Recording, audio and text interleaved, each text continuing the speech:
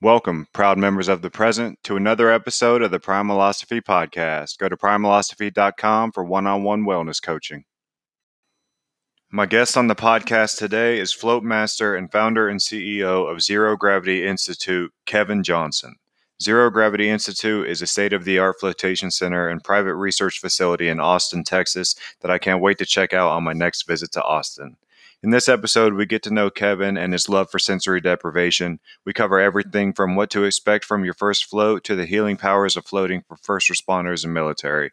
Kevin lets us in on the book he's working on called Floating, Evolution of the Next Consciousness, and much more.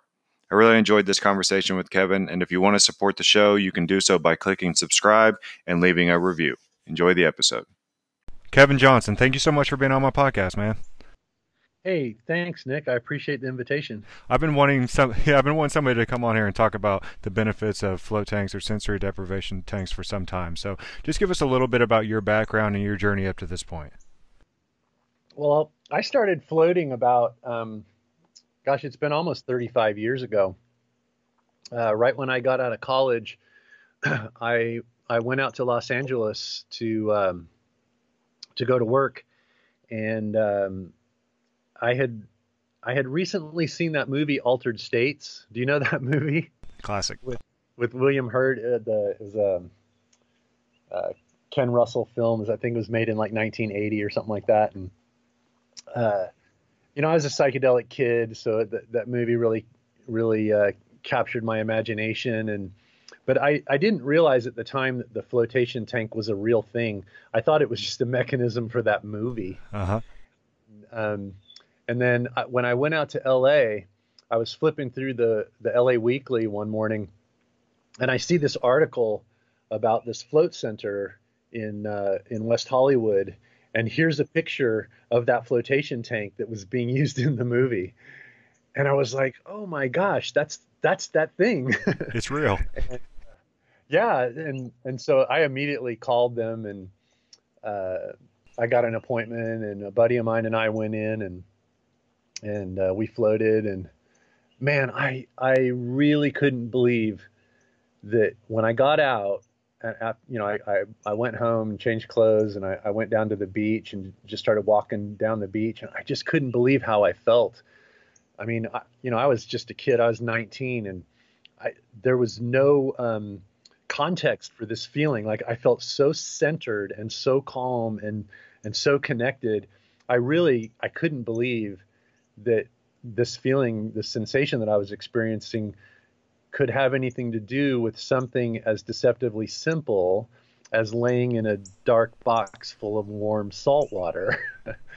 And really enjoyed my day. I had incredible rest that night and crazy dreams. And a couple days later, I called because I just felt like I needed to go back in and check it out again. And I went back for another float, and on that visit, I was lucky enough to meet one of the owners. Mm-hmm. And I just had so many questions for him. I just pummeled him with questions. And by the end of our conversation, he just looked at me and he's like, "Hey, do you want to work here?" He's like, "You're so into this. Like, you could work here and you could float for free as much as you want." And I was like, "Oh yeah, definitely. I'm taking that gig." So that's kind of how I got started in it. Yeah. So did you enjoy it the first time? I mean, I know for a lot of people, it doesn't click at first, and it kind of accumulates as far as the benefits in there, how comfortable they are in there. Mm-hmm. I really enjoyed it my first time, but since opening our float center in Austin and just dealing with the people coming through, I'm starting to realize more and more that first float it's so novel. What you're doing is just so novel and new that a lot of times that keeps your mind busy. Mm-hmm. So what we try to do at Zero Gravity is we do a 3 float introductory package, so that we make it super cheap so you can come in and get that first float out of the way. And then what we find is that when people come back in, now the novelty's gone. They're comfortable in that environment. I know what's going on. I've been here. I've done this. And then they really relax and get in deep into the float. The third time they come back, they go in deep. They go in faster. And it just, it's a cumulative thing. It's a practice, just like everything else, right?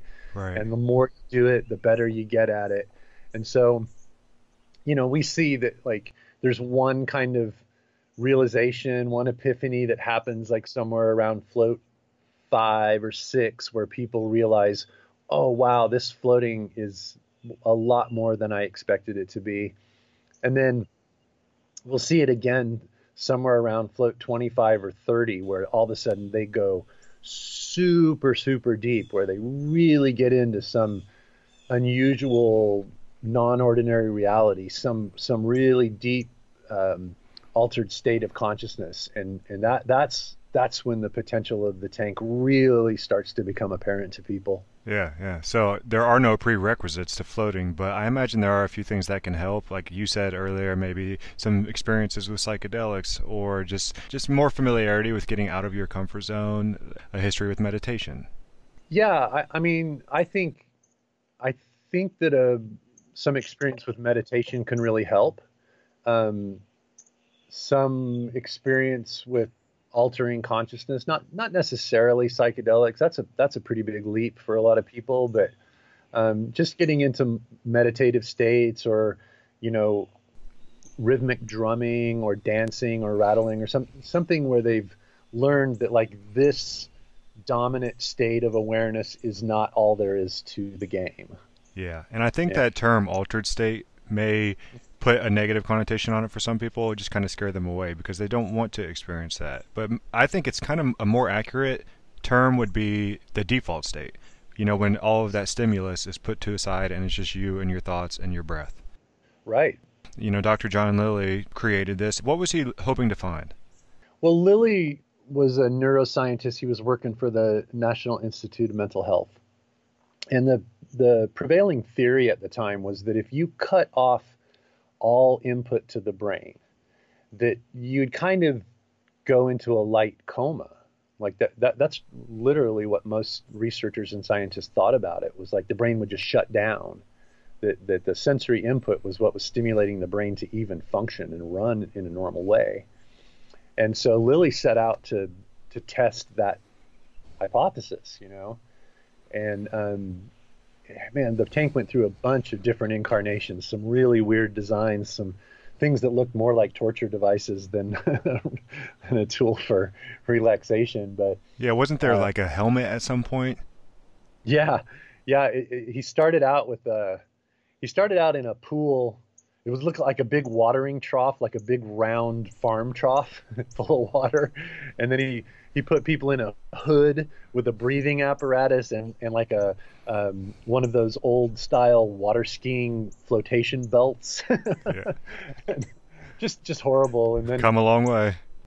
after that, it was an upright container that you got into, and you wore like one of those old brass diving helmets, and it's like that didn't really accomplish the goal of sensory deprivation, because you've got all that apparatus attached to you. Yeah. So it didn't really function, didn't really serve the purpose. So he did some interesting experiments with dolphins as well, right? I mean, can you tell me more about that, or is that just myth? No, he did. He was working in the Bahamas doing dolphin research, but he was working on like the ability to communicate with dolphins and train.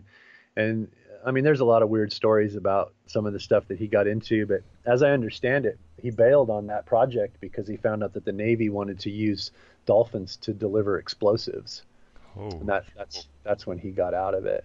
wow. But I haven't really dived into that side of his research so much. Yeah, it's just interesting. So, for a Huh? beginner mind, just talk to me about what floating is and the benefits of floating for those who have never experienced it before and have absolutely no idea what a float tank is.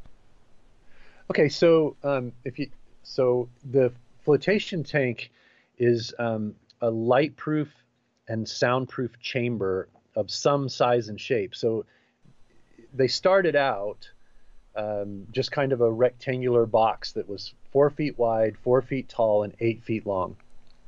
And that's what we had in the float world for a couple of decades. And that system is called a samadhi, and it was developed by a guy named Glenn Perry.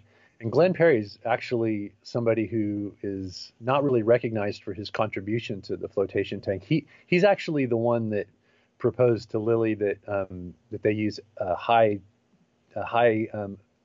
density of a high amount of Epsom salt in the solution. So he was actually pretty important to the development. But at any rate, now there's like the traditional tanks. There's the pods, which are like an egg-shaped capsule that opens like a clamshell, and then there's what we call float rooms or float cabins, which are just what they imply. They're small rooms, like the ones that we manufactured for a while were 6 feet wide, 8 feet long, and 7 feet tall. They all function in the same way. So you have between 10 and 12 inches of water in the bottom of the tank, and then that water is saturated with anywhere from 800 to 1,200 pounds of Epsom salt. And then that solution is heated to your outside skin temperature, what we call skin receptor neutral. So it's right about 93.5 degrees. That's the temperature at which you don't register the solution as being warm or cold. It's just neutral. So you'll take a shower, you get into the tank, you close the door or close the lid on the tank, sit down on the bottom of the tank and lie back. And then as you do that, then the salt takes over and eventually you just pop up to the surface. You don't have to do any work. It happens on its own. And then you're floating in just the top, maybe 3 inches, 4 inches of the solution. And then usually there's some lights and some music going on in there while you get situated. But at a certain point, the lights will go down, the music will go down, until ultimately you have complete darkness, complete silence, no temperature, and no gravity.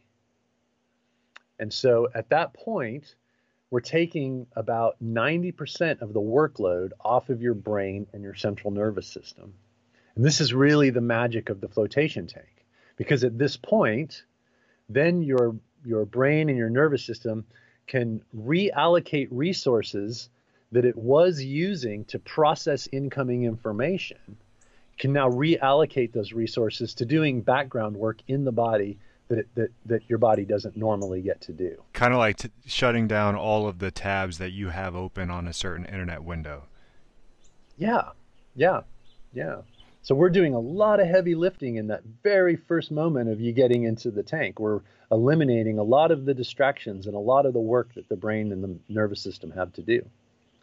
And then the body can do things like produce neurotransmitters like dopamine and serotonin and melatonin. It can do, healing, cellular regeneration, recovery from workouts and injuries, and you do extra digestion. There's an endochromatic response. Your body actually starts producing endorphins because it's such an easy and comfortable environment. Your endocrine system wants to reward you for putting your body in that environment. Yeah. And that's what makes it so pleasurable in there. It makes it so nice and cozy, and where we can do longer and longer and longer floats because you just start feeling good. So if you put the benefits side by side of sleeping, like the restorative processes that happen when you're sleeping, against those of flotation therapy, what is the difference? Well, when you're sleeping, even if you're in the most comfortable bed that you've ever had, you still have all this external stimuli to deal with. You still have temperature, you still have sound, you may have light, you have temperature, there's the weight of gravity on your body pushing you down against the bed, right? Right. So even though you're technically sleeping and resting, your brain is still processing incoming information. So it's still doing a lot of work even though you're sleeping. Mm-hmm. And that's what's so special about the unique environment of the flotation tank is all of those distractions are gone. And gravity may be one of the most profound changes, because for most people, the flotation tank is going to be the first time you felt anything other than that constant downward pull of gravity on your body. Right. And this is using up a lot of brain power. Yeah, I remember my first float, it was in a Samadhi tank, and that's the first thing that I experienced, a feeling like I was in space. Yeah. And I know that can be frightening for a lot of people. Let's bust some of those common myths before we keep going with all the benefits. Like, first of all, you're not going to drown. Your head is not going to sink. Nope. I spend the night in the tanks on a regular basis. I'll climb in there and stay in there for 8 or 9 hours. I was going to ask you that. Yeah. In and out of sleep the whole time. I'm totally comfortable sleeping in a tank. I've found that if you make that movement like you want to roll over, if you just do that, all you're going to do is spin around in circles, right? So, I mean, you have to try to flip yourself over. You have to like sit down on the bottom of the tank, engage your core, and flip yourself over. It's highly unlikely that you're going to manage that just lying there. Yeah. So how do you help comfort those who are claustrophobic? We tell them that there's no rules about floating, that if you're not comfortable, leave the door open, turn the light on, whatever you need to do to be comfortable. Ultimately, the best results come from a pure sensory deprivation environment. But if that is stressing you out, kind of defeats the purpose of getting you in the tank. So take baby steps, leave the door open, leave the light on, whatever it takes to be comfortable, and work your way into it. Maybe it's not for 2 or 3 or 4 or 5 floats down the road that you can actually close everything up and really experience the pure sensory deprivation. Yeah, the benefits really do accumulate, and you do get better at this. Or I shouldn't say better, but you just get more comfortable and relax into it faster. Yeah, and that whole thing about claustrophobia, that's why the industry moved toward larger float rooms, right? When I was manufacturing tanks for a number of years, I just stopped doing that last year, but that's one of the reasons that we made ours so big. Our tanks were bigger than most people's bathrooms at home. And if you can point that out to people and say, hey, look, you go in your bathroom and get in the bathtub or take a shower all the time. This room is bigger than that, so it should be easy for you to be comfortable in there. Does that help with the stuffiness at all in those larger rooms? Because I know I've had the experience in some tanks where it's just like a little hard to breathe. Yeah, and that's another big reason for it, is to get some air volume over your head and be able to use passive ventilation to let fresh air in and hot air out and keep the temperature stable. It's a little easier to do that with more air volume. Yeah. So what are some of the other common concerns that you hear that I'm forgetting? I think the most common one, at least for Westerners, has to do more with like, I don't know if I can be alone with myself for an hour. That means you need it more. Yeah, right. That's telling you something, But those are probably, that's probably the biggest concern. Like, oh, do people freak out in there or whatever, It's surprisingly rare that people have any kind of adverse reaction to the tank environment. Yeah. So you said the most powerful function of floating is it facilitates people's access to deep states of consciousness and expand awareness. Can you tell me more about that? Yeah. So I'll back up one step and talk about. So whenever I talk to people about floating, I break the benefits down into 4 categories. So the first one is just simple stress reduction and relaxation. It kind of speaks for itself. The second category is more about physical healing and rejuvenation. We talked a little bit about that. That's why a lot of athletes turn to the tank. It's because it's quick recovery from workouts or competitions or injuries that come from those things. The third category is one that applies more to cognitive function and creativity. There's been a few studies that have been done about how the brain is affected by this environment and level of creativity, learning new skills, learning a language, learning computer programs, writing books, composing music.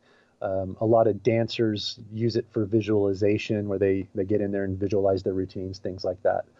So those are the first 3 categories.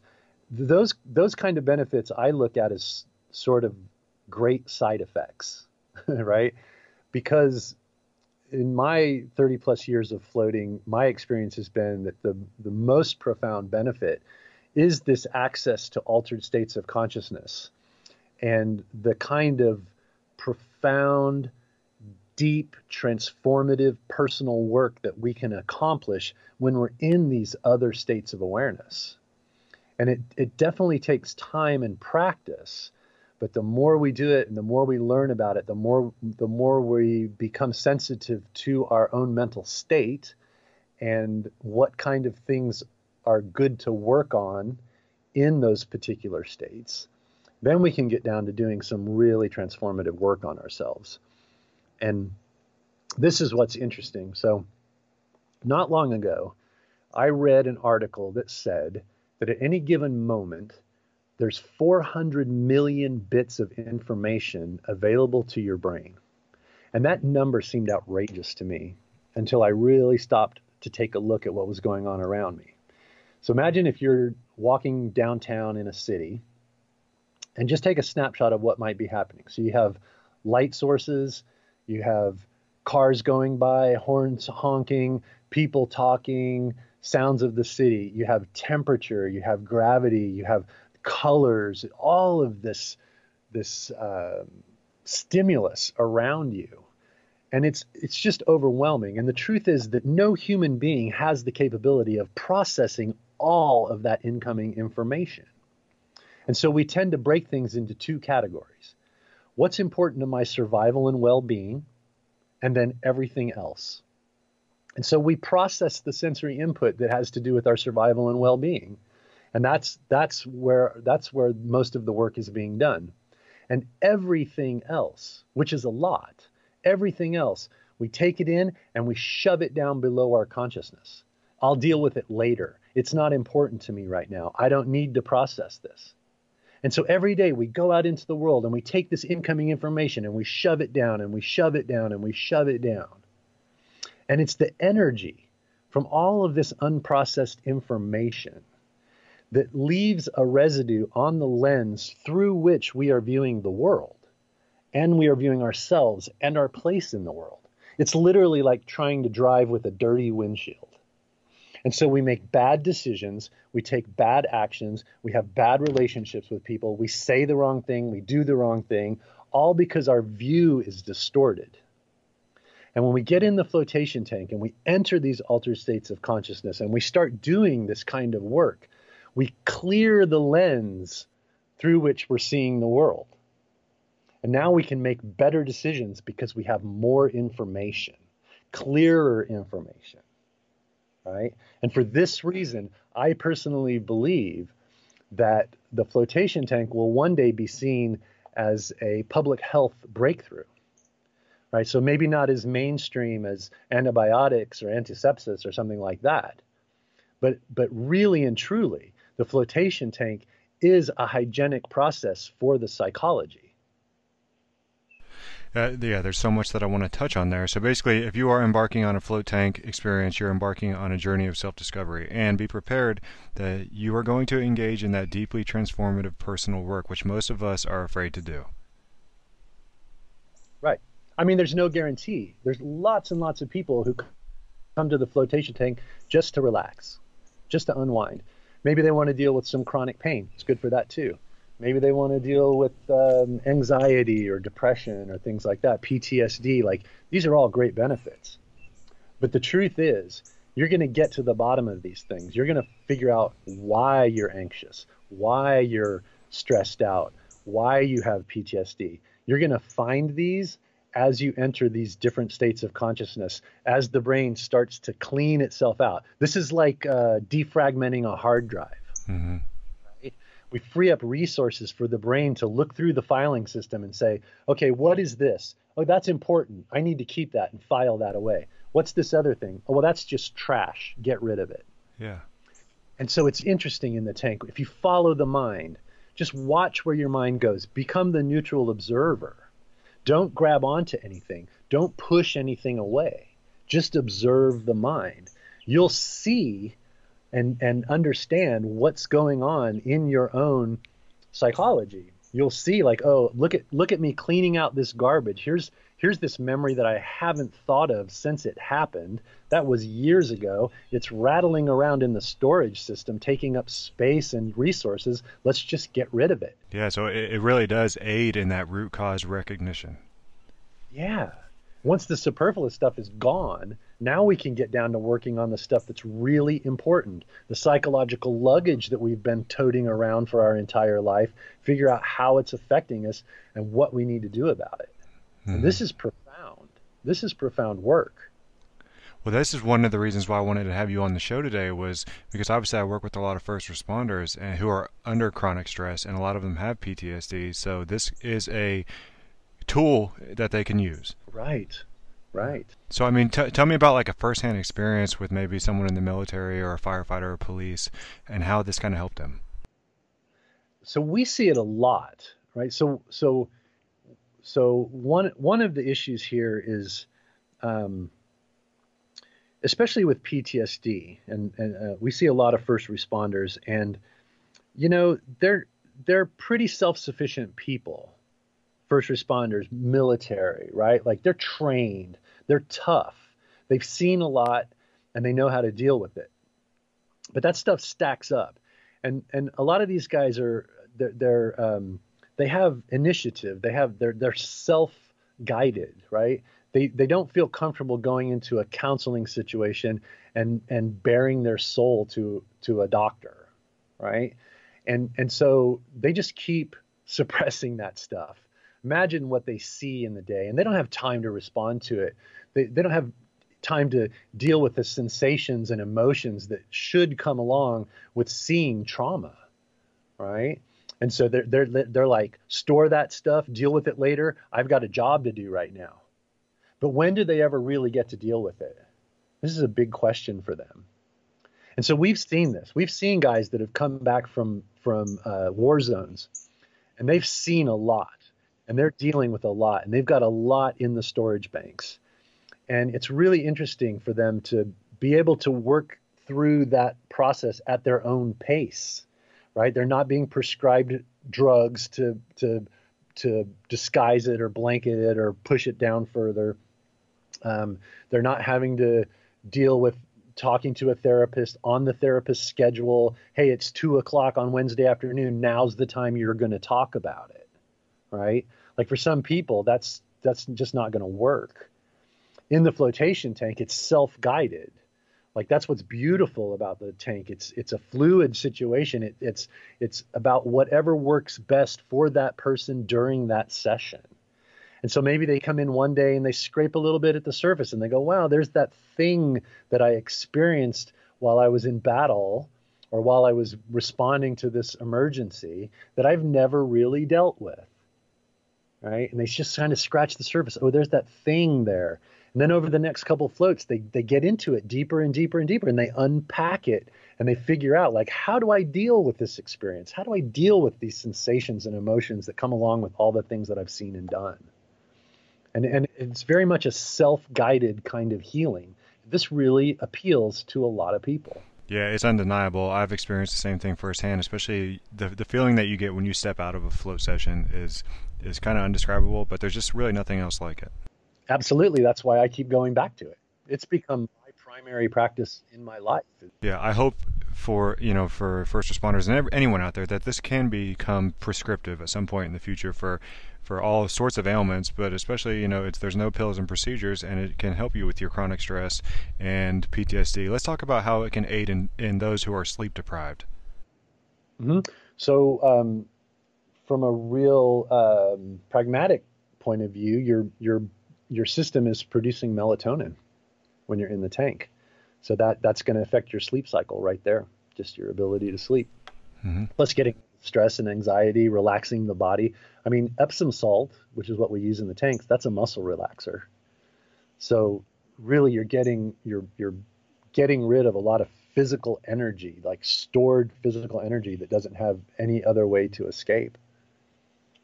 And that combined with the higher levels of melatonin are definitely going to affect the sleeping cycle. Yeah, this is a great option if you're getting off duty and you guys were up all night taking runs and you're sleep deprived. Go sit in a float tank. I've never been able to fall asleep in a float tank in just the 60 to 90 minute sessions, but I guess that wouldn't be the worst thing. It's definitely restorative. And also, you mentioned that Epsom salt.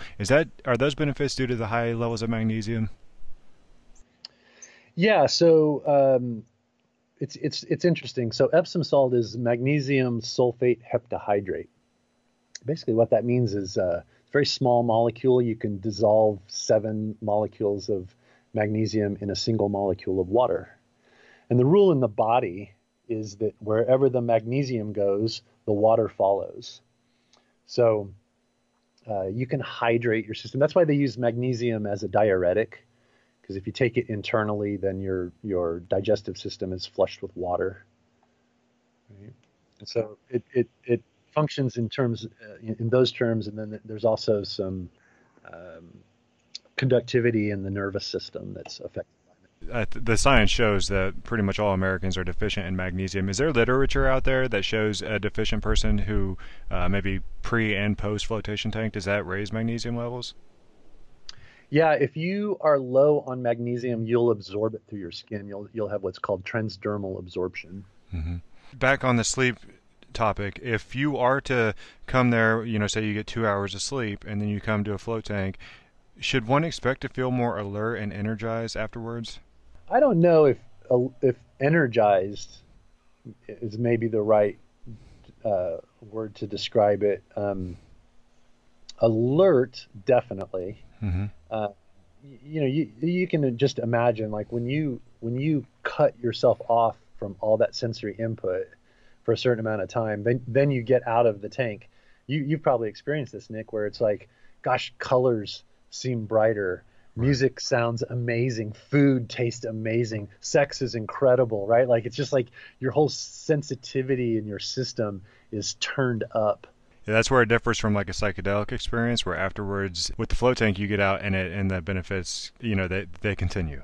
Yeah, I mean, that's an interesting topic there. We do a lot of work around using the flotation tanks to do post psychedelic experience integration work. It's my wife and I do a lot of work with ayahuasca, and we recommend that everybody who sits with us in ayahuasca ceremonies that they do a pre and post ceremony float.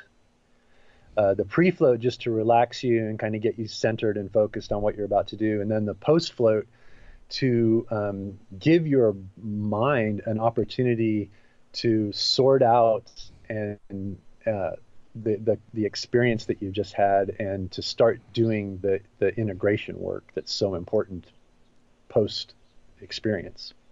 That's incredible, Kevin. So that could be such a game changer. Potentially, you could work with institutions like Johns Hopkins, and this could become the new standard. Yeah. I mean, we're rubbing up against that right now. I think that the most promising thing around that subject is probably people like MAPS. I know Rick Doblin, and I have had many conversations with him about the flotation tanks and using the flotation tanks as part of the treatment protocol that he's putting together with things like MDMA. Mm-hmm. And I've personally seen it with people that have had recent psilocybin experiences, ayahuasca experience, peyote experience. Like it's really, really, really good to get in the tank. So I think as the use of psychedelics for therapy starts to become more mainstream, you'll see the use of flotation tanks as part of that protocol. Yeah. I think it's inevitable. Yeah, I think that will have a phenomenal impact. So earlier you mentioned the pillars or the different areas of healing that the float tank can provide, and we touched on stress PTSD and some of the physical benefits. What did we miss? Cognitive function is the other one.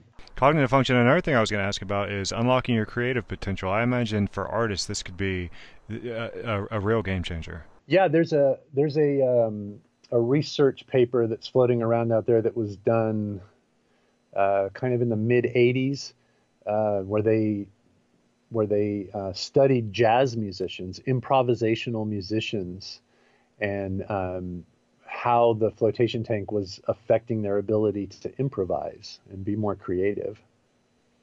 And it laid out some pretty positive responses from that.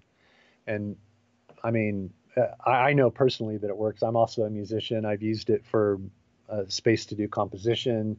I'm writing a book about floating right now, and most of that book has been written in the flotation tank. The things that you experience in there, the the important things are going to stick with you. Yeah, You're going to the remember. good stuff sticks. My recommendation for people is just journaling, like get out of the tank and write it all down.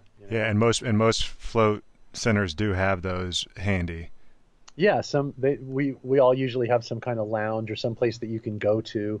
If it's a good center, they're going to provide you with a space to hang out in after your float, because that's just really important. Yeah, for sure. So what model of float tank is your favorite, and what makes zero gravity top of the line? Well, like I said earlier, like I manufactured float tanks for 5 or 6 years, and so we use zero gravity float rooms is what we use. And I, I spent a lot of time and a lot of money developing that system. It's really technical. It's got a couple of computers attached to it that control the environment, control the filtration system and the water chemistry and the lighting and the music and temperature. Everything is controlled by computer. They were very expensive tanks, but they're also built to last. So I think in a commercial setting, I I designed zero gravity float tanks to be the top of the line for commercial use. Now there's all kinds of tanks out there. It's hard to say, what's best, because it depends on the application. It depends on where you're putting it. Are you putting it in your house? Are you putting it in a dedicated float center? Is it in the back room of a chiropractor's office? It really just depends. And there's a lot of good manufacturers out there nowadays, which is one of the reasons that I stopped doing it. Was there's plenty of other people doing it. So do you set aside time each day to float? Not every day. I try to float 2 or 3 times a week. I do go through periods of time when I'm floating every single day. There's pros and cons to that. So what I find, so I've done a couple of experiments in my life where I've done 100 days of at least 1 hour in the tank. And in that 100 days, I'll do a bunch of 2 and 3 hour floats, and then at least one overnight. So 1 8 or 9 hour float. And I've done this several times in my life. And because I'm so interested in studying altered states of consciousness and what happens to us in these states of non-ordinary reality, that's really what my focus was on as I was doing this research. And what I found out was that after about 40 to 50 days of floating every single day, you kind of end up in your own world.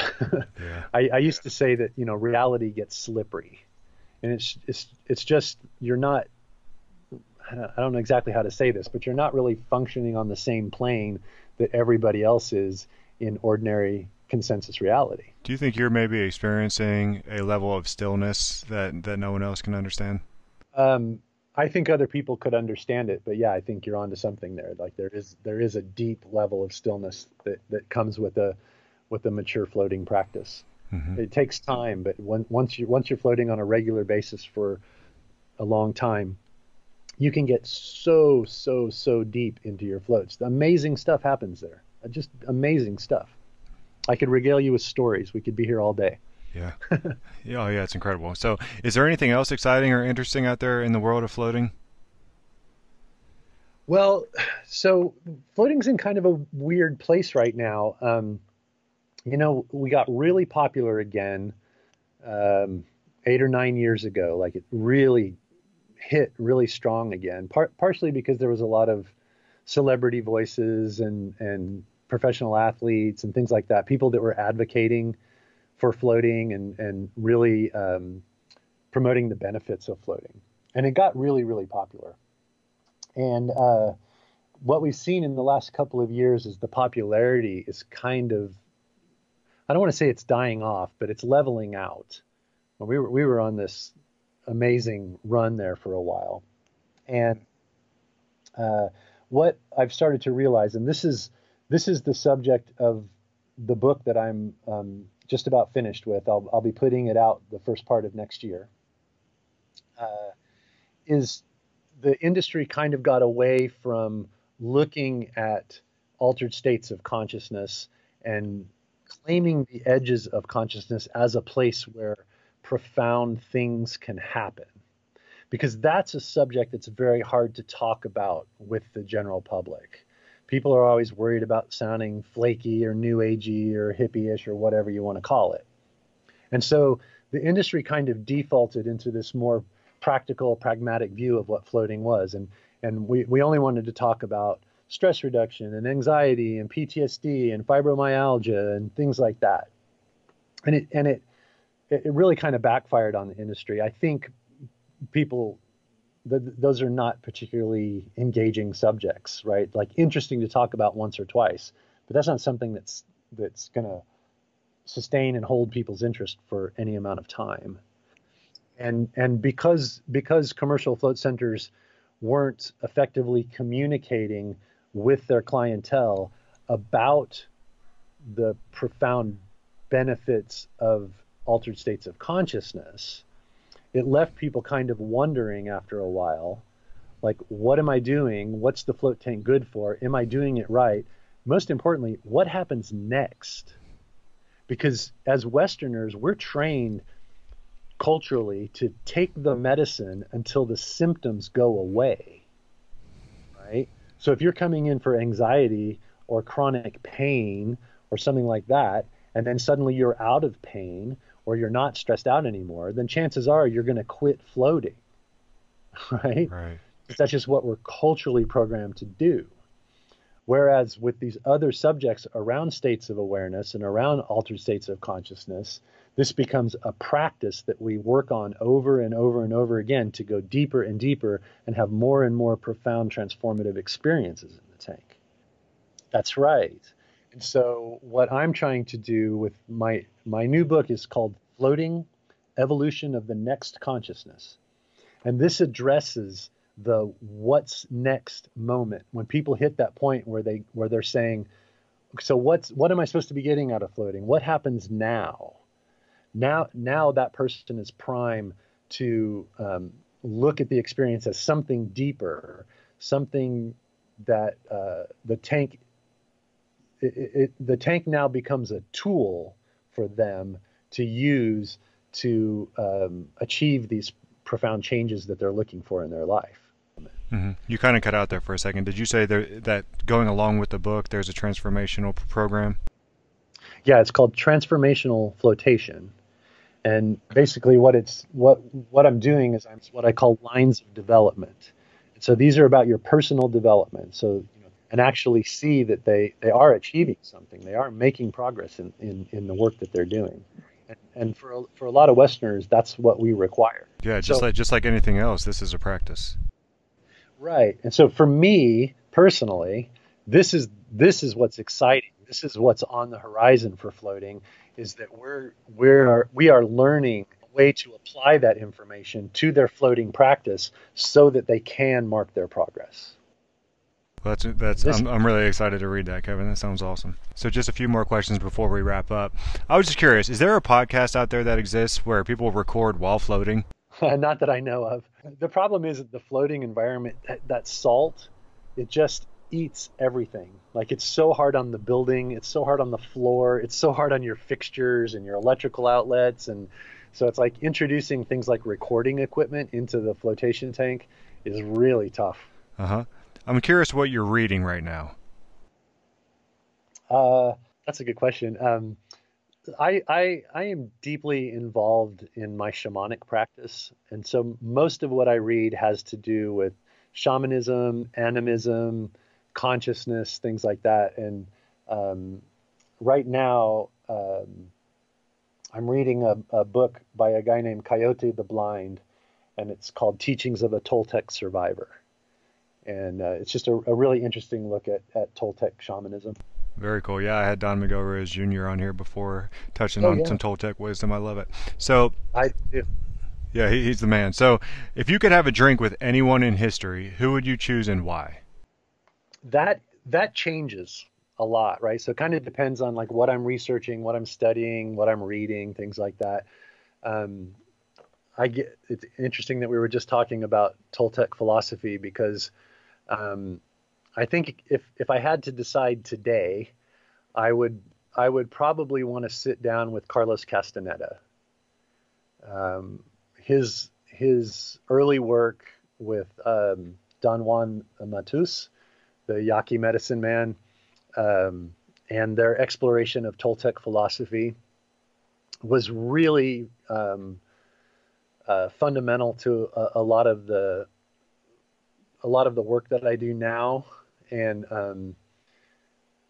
I think if I could sit with Castaneda for a while, there's some questions that I'd like to ask and get some clarification on Toltec shamanism.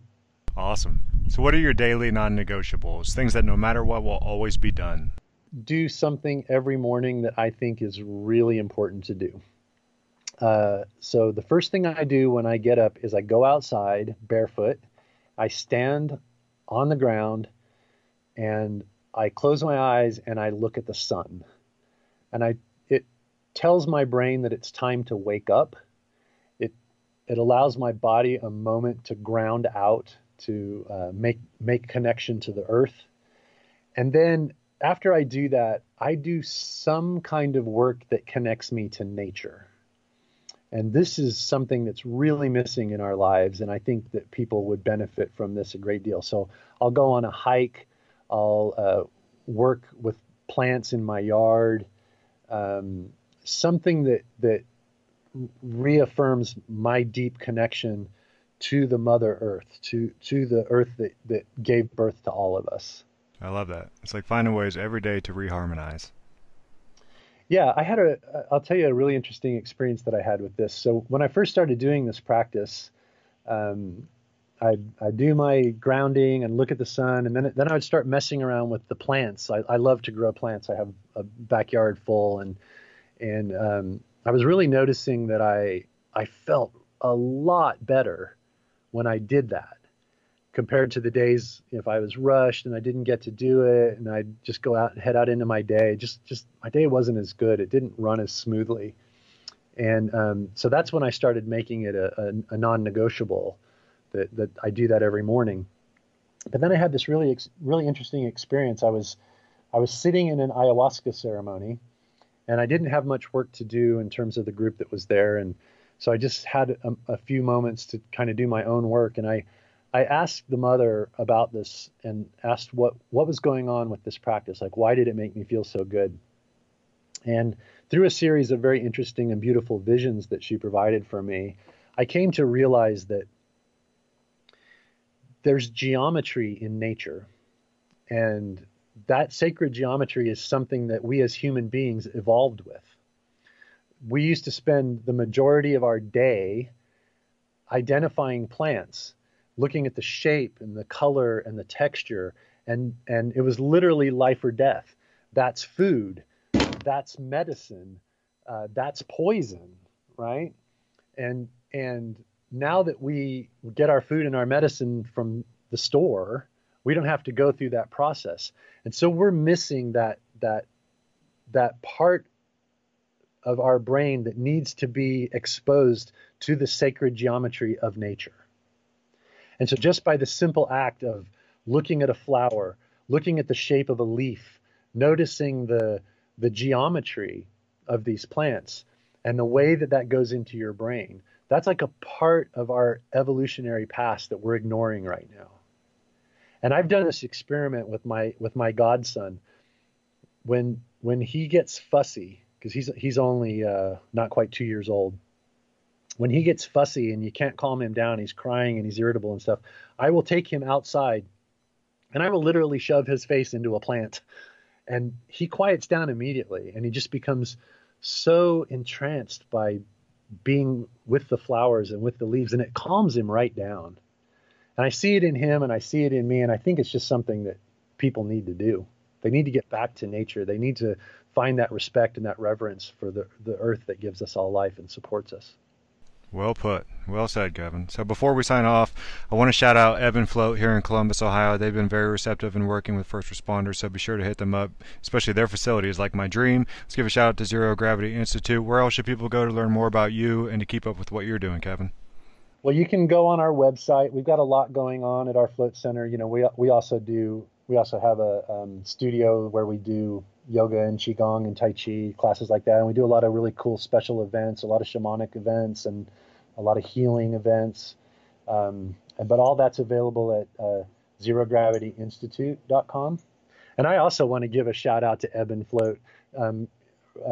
Kimberly and Rick are two of my dearest, closest friends. I love them so much. I love hanging out with them. I love doing work with them, and they are just tops in my book. And they built a beautiful float center, and it's a really beautiful piece of love that they're providing for their community. I can't say enough about them.